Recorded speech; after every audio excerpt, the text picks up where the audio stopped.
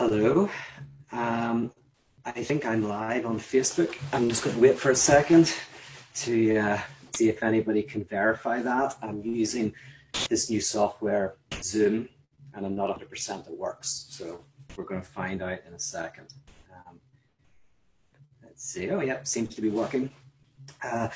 Thanks for joining me. What have I been up to? I just did a really fun podcast that will hopefully be up in the next month or two by a guy called Moshe Kashner, if I'm pronouncing his name right, comedian. He has a podcast called Hound Tall, and it's done in front of a live audience. It was a lot of fun. Basically, it's four comedians and a guest, and the guest was me. And you can imagine how difficult that is when you're working with four comedians, each of whom are there to kind of have a laugh or whatever. So I had to fight to be heard. I feel like it was an experiment in quantum mechanics because I couldn't figure out if it was like the best thing I've done or the worst thing I've done or simultaneously a superposition. It's both because, you know, at times it was disjointed and went in all weird directions. But there were some magical moments. There was one in particular that is one of the most magical little experiences I've had in doing interviews. I won't tell you what it is. You'll have to listen to it to find out. So hopefully that will be up in a little while. I'm also, what else have I been doing? Oh yeah, I'm thinking about doing a C.S. Lewis retreat. I won't talk too much about it here. You can go on my social media to find out more. But C.S. Lewis was born in Belfast, and I'm kind of thinking that I grew up actually just right around the corner from him, played when I was younger, and also when I was older had parties in the house that was right beside Little Lee, where C.S. Lewis grew up. And I want to do a critical retreat in this hotel, this beautiful hotel where he had his honeymoon with Joy and where he spent many holidays. It's a hotel that bleeds into this forest that supposedly was an inspiration for the landscape of Narnia. So I don't know if I'm going to do it or not, but I might. I've been kind of like testing the waters a little bit. And also, what else? Oh yes, I'm doing a Q&A session on Saturday online for my Patreon supporters, the Paro seminars. So if you're one of my $5 or more Patreon people, I will hopefully be talking to you on Saturday. So anyway, that's what I've been up to. Let me know what you've been doing. I can see your comments. They're starting to come up. Hopefully the sound quality is good. The last time I did this, there was a weird thudding in the background. I don't know what that was. But today I thought I would just do a little reflection on the theme of universalism. It's an interesting theme in religion because I remember actually Rob Bell a while back was a lot of conservatives were saying, oh, he's a universalist, as if this was something kind of bad or unorthodox in Christianity. But interestingly, Christianity has always been a universalistic religion in its conservative and liberal forms. And what I mean by that is within the conservative world, Christianity has always been universal in the sense that the message is for everybody. Right?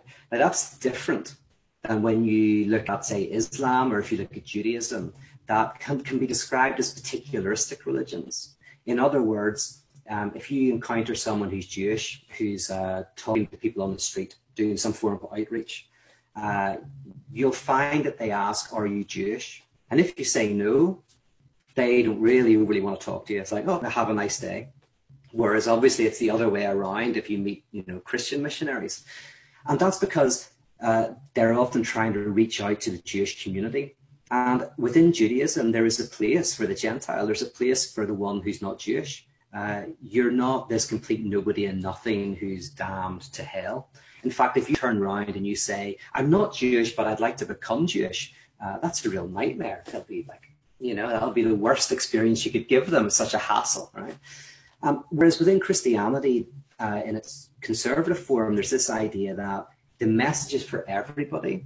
And so if you don't accept it, you are, in a sense, nobody. Well, you go to hell, the kind of the place of the complete outsider.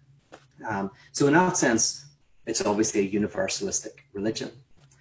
Within progressive circles, Christianity is a universal religion, not simply in its message, conservatives, it's a universal message, but a limited group that get that message. Within progressive circles, you'll discover that there's a universal message and the scope is for everybody. Everybody gets in. So for the conservatives, only a small number of people get in. Within the progressive movement, everybody gets in at the end of the day. Now, I want to talk about that and contrast that with the kind of universalism within parotheology.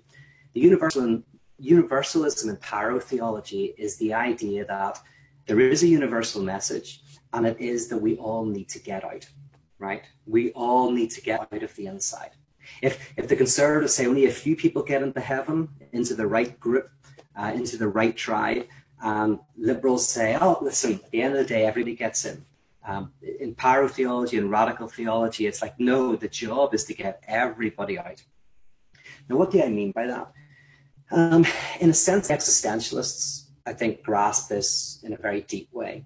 You know, Jean-Paul Sartre had a famous example where he was in a cafe in Paris watching this waiter, deliver food and deliver coffees. And he noticed that the waiter was really into being a waiter, right?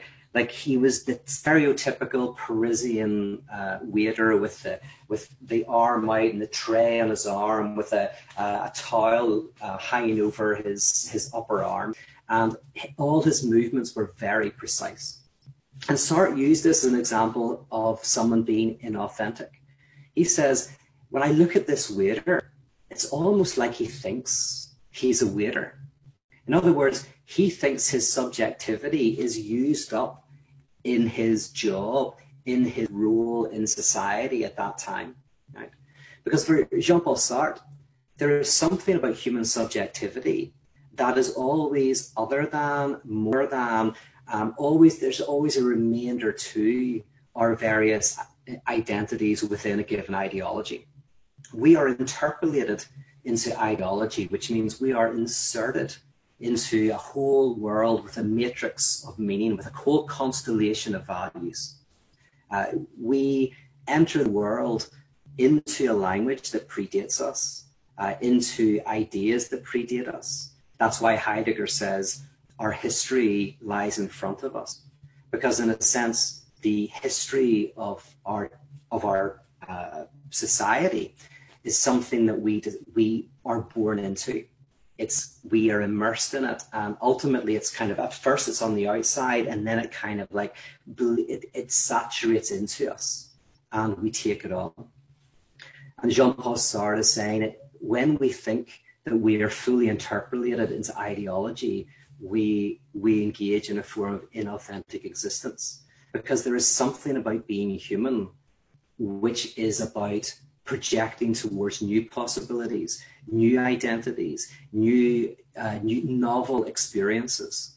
A rock might be a rock, a dog might be a dog, a television set might be a television set, but a human is inhuman, as in a human can always become something else. To be human is to become human, to be open to new possibilities.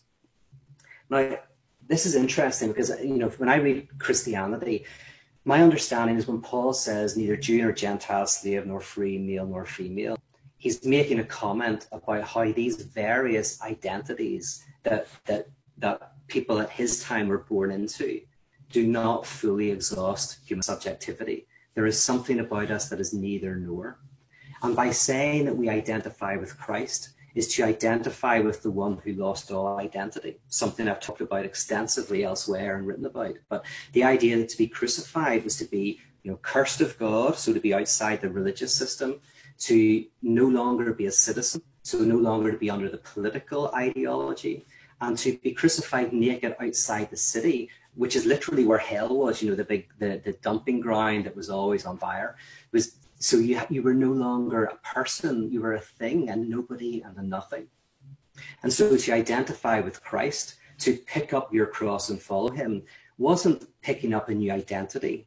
It was to identify with the one who lost identity. So ironically, to be a non-Christian is to, in a sense, exhibit Christianity. In other words, if Christianity is a new tribal identity of who's in and who's out, to place yourself outside of that as a non-Christian is to identify with the one who lost all identity.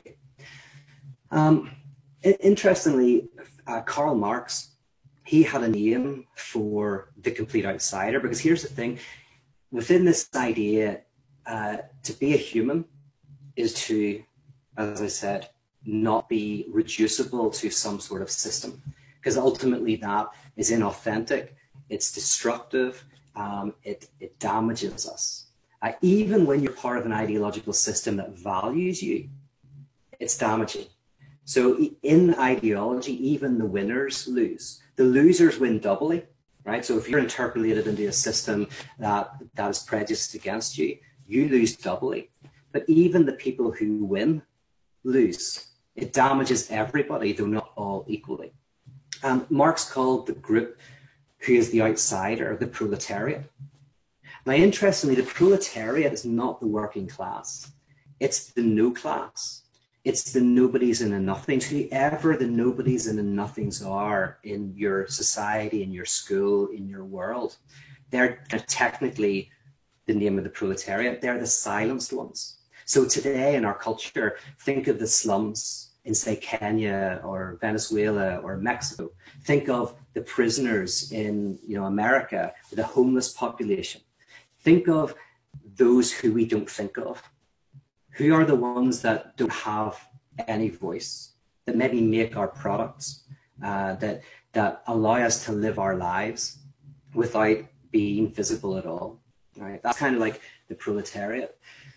And so one of the ideas that comes out of this is that in order to realize the violence of the ideological systems that we are interpolated into, we need to encounter those who embody the complete outside, who embody the complete outsider.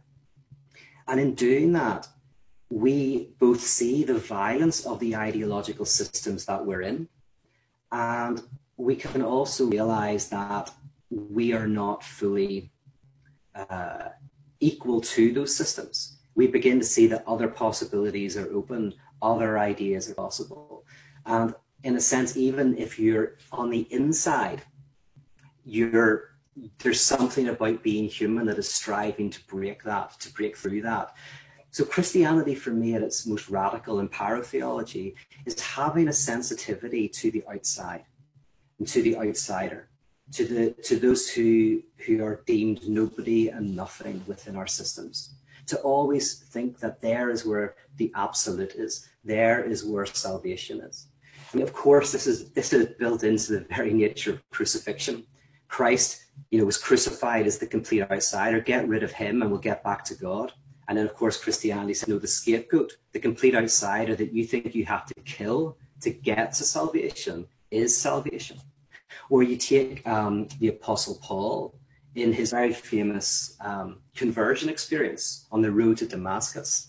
He is attacking a small group of people called Christians that were growing at his time. This movement that was an outburst of Judaism. And he thought, if we could just get rid of those people, kill them, execute them, get rid of them, everything would be wonderful. They were the complete outsiders of the day. And then he had the psychoanalytic insight. He realized that those he was persecuting were the site of his salvation. The complete outsider was able to, was the location that was able to expose himself to himself. That's partly why, the whole idea of the Samaritan is so important in early Christianity. It's not that Jesus loved Samaritans, and he thought they were better than everybody else. It was their structural place within society that was important as the complete outsiders. That's what made them, in a sense, this privileged space. So whenever you're thinking about universalism and you go, okay, Christianity's always been universal, right? The conservatives is universal in its scope, but limited in its effect. In progressive circles, it's universal in its scope, and it's universal in its and then in radical theology and paratheology, it is a message for everybody. And it's not that universal we all get in, it's the universal call to realize that we are all outside of the identities that we're in. It's a call to listen to those who are the outsiders in our society, who will show us the violence of the systems that we're in, who are potentially the ones who can make a real difference, that will call us to repentance, which means to change our ways and break open our ideological systems to new possibilities. And that actually this perpetual going outside, this perpetual going beyond our identities, tribal identities, is in a sense the universal message, the message of neither nor. Okay, there's just a few thoughts. I'm actually going to do an in-depth talk on that because, you know, as you, so this is like, I've just done 20 minutes on a subject that, you know, we could look at for hours, days, months. So I'm going to actually, probably in the next 6 months or so, do maybe 1 or 2 talks that really get into this subject matter in more than this very provisional way. But I just thought it was helpful to maybe articulate those 3 things. I think in my book Insurrection, I have a chapter that looks at this in more depth. So you can have a little look at that. So I'll just have a little look at any comments you've made or questions, and then I'll let you get on with your day. Let's see. Yeah, Shannon says the complete outsider gives us distance from the primary narrative. Yeah, when you encounter the complete outsider, they expose the fractures and the problems within the ideological system that we can know but can't quite put our finger on. You can feel oppressed. You can feel even when it's like, as I say, even the winners lose. If you've got loads of money and fame and supposed power, whatever, right? So all the things that say you've won, and yet you are experiencing melancholy, you're experiencing some sort of like emptiness, but you can't put your finger on what it is. The complete outsider who is being damaged by the ideological system very explicitly, they can often expose the problems in a very visceral way. So yeah, the outsider, that's why I developed these, you know, I won't talk about them now, but various decentering practices where we listen to the outsider and we realize the outside is good news to us. So this attempt to, you know, partly rediscover that we're all on the outside, but to be human, to be a human subject, is to always be able to transcend your ideological interpolation, but also in listening to the complete outsiders who are the ones who are dying as a result of our various, you know, systems, who are, as I say, live in slums, who are making our products and our clothes and have no rights.